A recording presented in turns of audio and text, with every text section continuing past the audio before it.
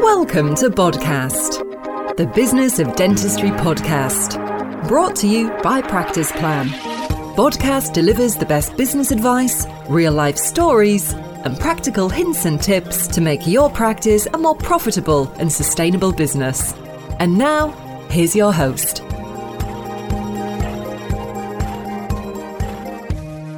Hello, and thank you for joining us for this week's episode of Podcast. My name's Nicola Gresty, and I'm one of the new area managers with Practice Plan Group.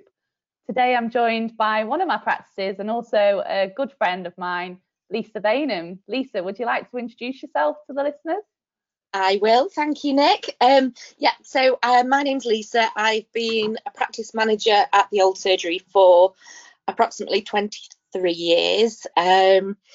We are a large team that we've built up to about 40 people over 2 sites. We do predominantly private work, about 80% private to 20% NHS, and we're also a referral centre. So love the practices, love the team, not loved the last year particularly, and I've also been supporting other practice managers within my role as president of ADAM, the Association of Dental Administrators and Managers, and over the last year I've also started my own consultancy called Practice Management Matters, and I'm basically in the corner of all practice managers, helping them to grow. There's a lot of new practice managers in the trade, and any support that they need, they can come to me, and then I can offer support, a shoulder, whatever they need really. So yeah, that's me. Gosh, so everyone can have a piece of Lisa then? A little bit. Moment. A little bit. So why dental? Those 23 years ago, why dental, Lisa? Well, after the last year, I think with hindsight, I'm not sure why, but I just remember having a real interest in dentistry when I used to visit my dentist, and it was just, I was always a bit of a geek as a child, so I would always watch documentaries, anything scientific. And I suppose when I was coming to leave school, even though I'd got really good results, I kind of didn't have that drive or that appetite at that moment to push it as far as I probably should have. So I had the opportunity to become an apprentice dental nurse, and I thought, wow, 50 quid a week, amazing. Obviously not. But that set me on the path in dentistry, did that, qualified as dental nurse, did some training at North Staffs Hospital, and decided that actually teeth and mouths made me feel quite sick. So I started to go over to the admin, non-clinical side of management. I know you had a story, Nick, didn't you, about how you started? I think that's pretty good. I think you should share. Really? Well, it is a little bit different to the way you got into dental, Lisa, isn't it? I wanted to be a dentist.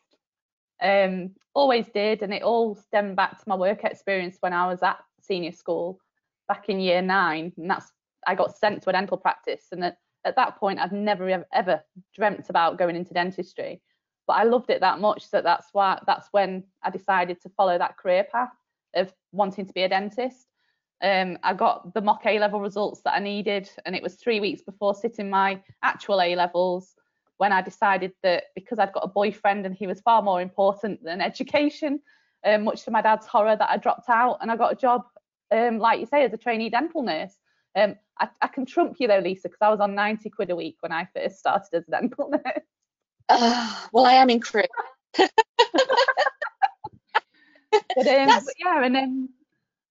I've never looked back, really. I've never looked back, and I wouldn't change the decision that I made. And I'm a true believer in fate. And I think the reason I dropped out and decided not to be a dentist at the time wasn't a great reason, but I'm a true believer that this was meant to be my path. And I've had a fantastic career within dentistry over the years, and I absolutely love it. Yeah, that's it. I do agree with the fate thing, and quite often I think it's a bit harder now. There was always kind of a natural progression for those with the appetite. You know, I certainly did. And when I decided that I didn't like clinical, I ended up leaving dental for a period of a couple of years, where I actually started working with in a GP practice.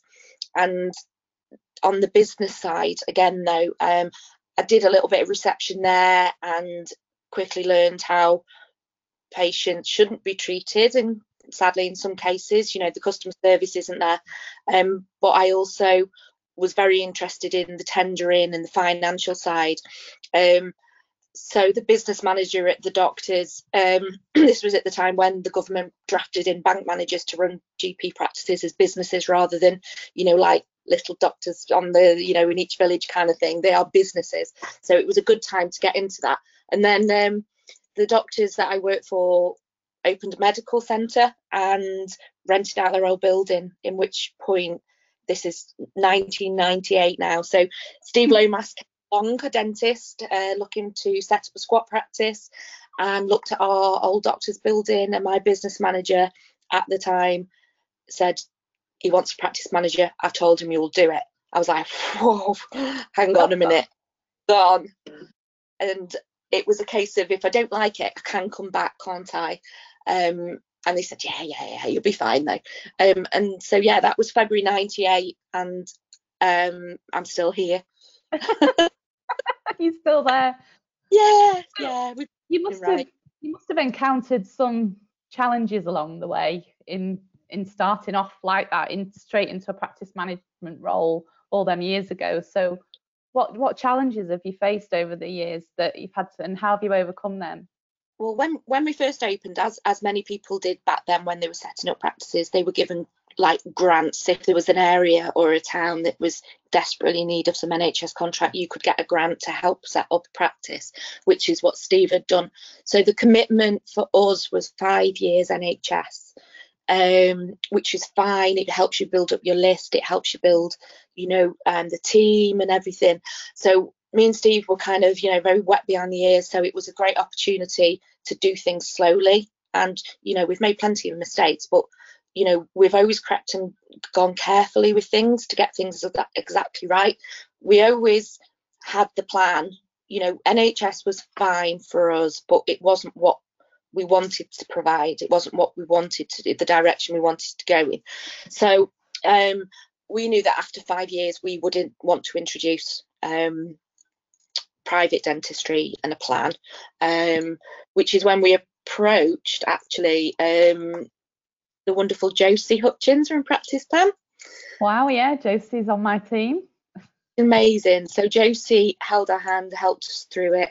I remember it was quite a difficult time to do it. I think I'd just undergone some IVF treatment, and then I was actually, when we went private, I think I was about 8 months pregnant, and Josie, she used to come and like really look after me and helped us through it, because I knew I needed to be there and I wanted to be there. And for me, obstacles like that aren't actually obstacles when you've got people supporting you and you've got a good team. You know, it's like, we can do it. It's that camaraderie. Maybe it's a bit foolish sometimes, but I think, you know, you can, if you have that we can get through this attitude, you know, I think with any obstacle you can kind of, as long as you're all on the same side, you can kind of get past things. And we've had ups and downs, we've had wins and fails, and it's knowing when to kind of go, do you know what, that's not working, back to the drawing board, you know, and not being afraid to admit you're wrong, because you know, have learned on the job. And I am very lucky to have, you know, wonderful principals here who just leave me to get on with it, basically. So yeah, there's obstacles, lots of obstacles along the way, tendering processes, you know, losing an NHS contract and then getting it back, and just lots of plate spinning as practice managers, really. So yeah, it's if there's one thing that sort of stands out for me, I think HR is probably one of the most tricky things, because it's getting it right and making it right for the rest of the team, and not, you know, it only takes one or two people that can affect the whole morale of the team. And for me, I feel really responsible, because quite often they don't affect me, but they do affect the others that are working with them more closely. So how did you find that when you were a practice manager? I did, and for me, very much so. I sort of learnt from my own experiences when I was nursing as to how, if I was to go into the business side, which I chose to do, like yourself, that I would want to do things differently, and I'd want to ensure that I treat my staff as a team. You know, together everyone achieves more, like we always say.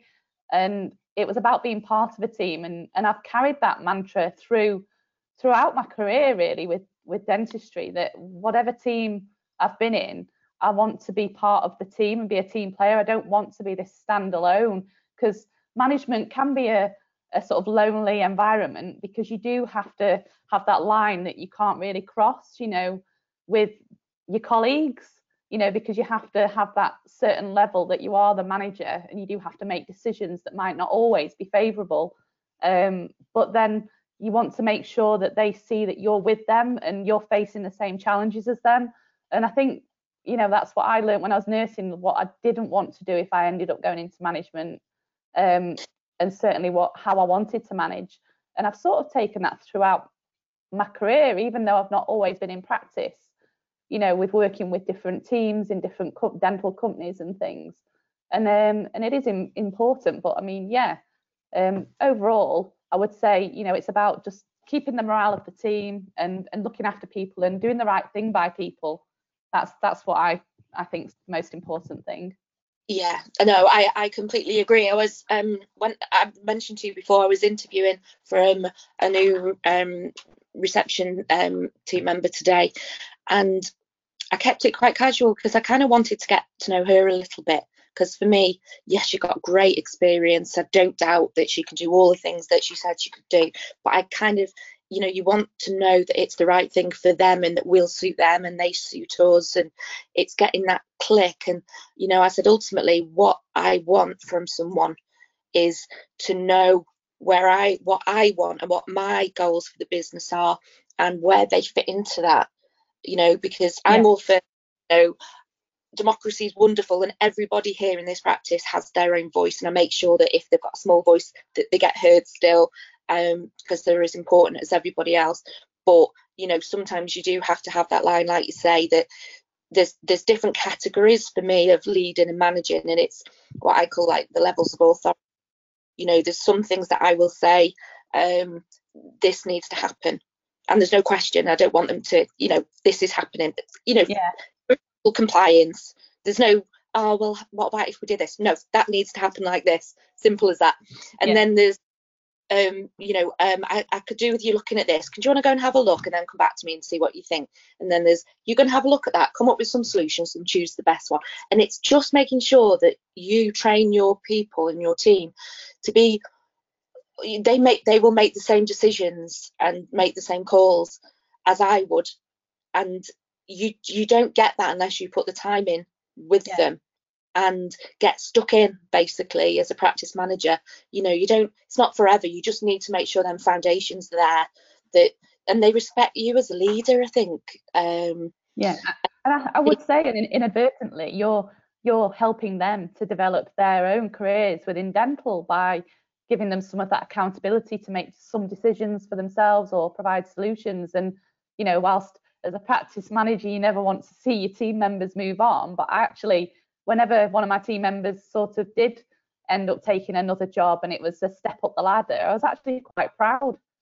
And I actually felt like, you know, I've helped to do that, or I've helped him do that, you know, and I used to feel really proud about it.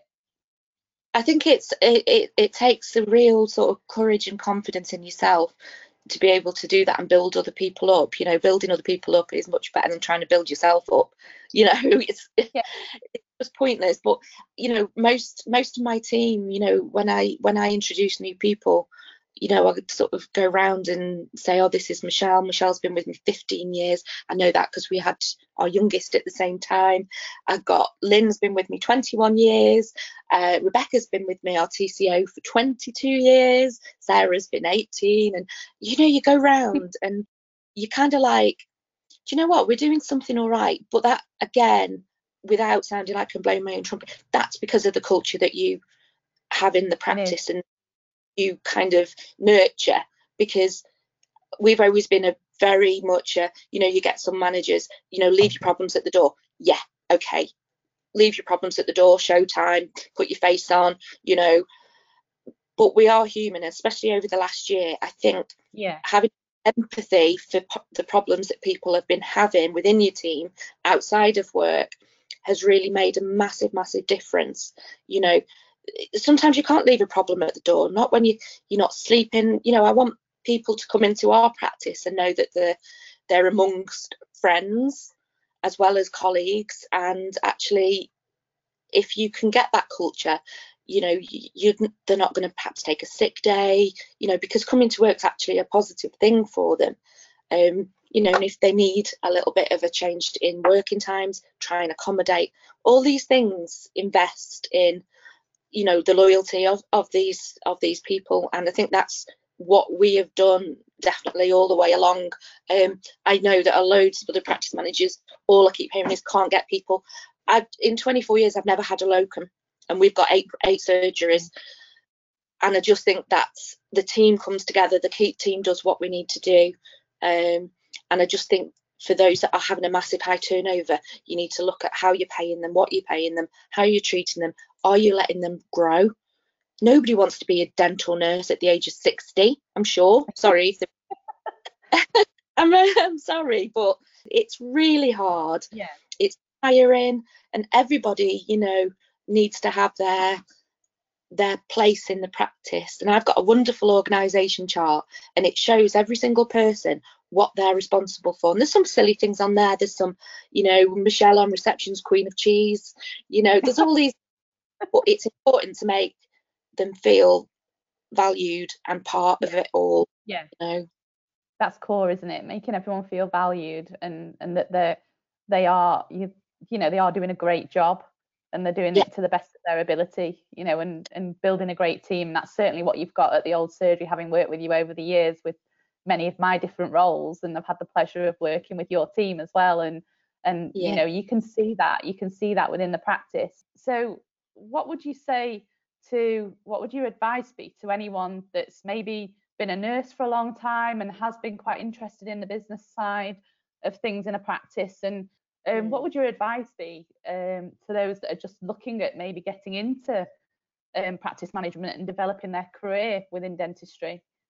Yeah, I'd say it's for me and for the practices I'm involved with, it's all about the relationship between the owners and the practice manager. There's got to be a good relationship there. The practice owners come to me and go, I've not got a practice manager, but I've got a receptionist or I've got a nurse who I think will be brilliant. And my first question is, do you get along really well with them?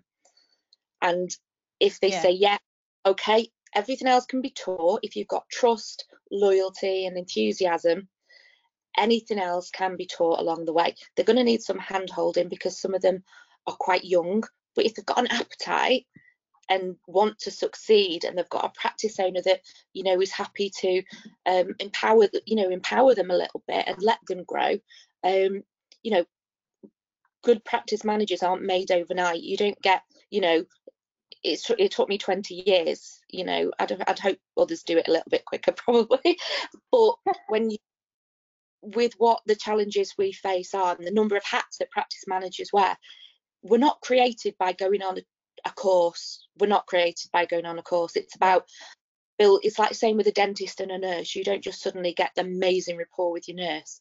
That takes getting to know each other and taking time and building that trust, doesn't it? So I would always say, I was just going to say, it's funny that you mentioned hats then, because that was one of my favourite practice plan workshops a few years ago, where it was all about the different coloured hats that you wear, that I think Chris Barrow and Sheila Scott did together, and it was fantastic. And it just did make me sit back and realise the different hats that you wear when in practice.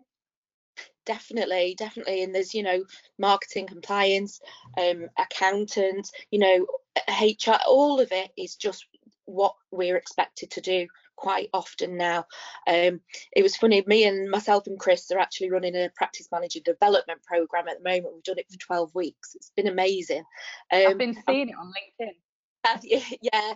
Do you know what, we've got sort of like 80-90 people on it every single week. So the next one after that's going to be a front of house one, because they want us back for some reason. So we're kind of like, yeah, okay, we'll do it. But we did one of the sessions on the hats.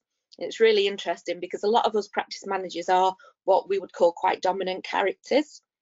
And that doesn't mean we're mad or we're bolshy and we're happy with confrontation. It's actually being dominant, being aware of our dominance and not having to dominate people. It's about definitely. And it was really interesting. I really loved that tour, actually. It was a really good tour. And it does make you think, I'm a green with a little bit of white. For anyone that that was the best bit about it, working out what colour you were or whether you were multicoloured. Exactly. So I'd say go for it. There's lots of courses out there, a really good foundation courses where you can get your practice management. You can do your diplomas, you can do sort of 4 or 5 diplomas. It goes up to like level 7, but level 7's kind of managing hundreds and hundreds of people at corporate level, so I wouldn't take that one personally. But then there's lots of other courses, and this isn't a plug for myself, but sometimes what practice managers need, especially the young ones, is that helping hand of the non-textbook situations that crop up. So for example, I'm practice manager, I used to be a nurse, I've got 2 nurses that they don't really see me as manager now. What would you do, Lisa? And I'm like, right, come on.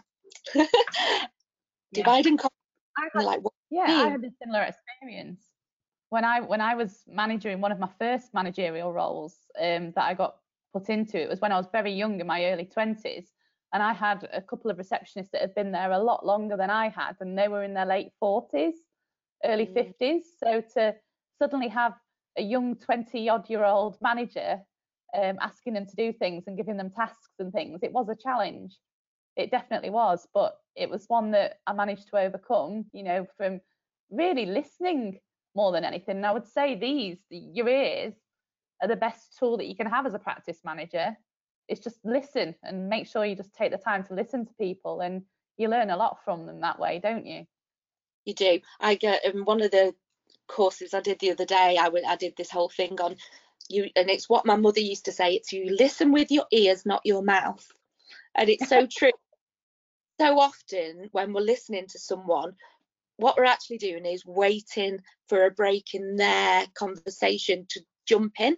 So we're not listening, we're actually just looking for an opportunity to get our pennies worth in. And we're all guilty of it. Me and you have probably done it hundreds of times during this last 20 minutes. Definitely.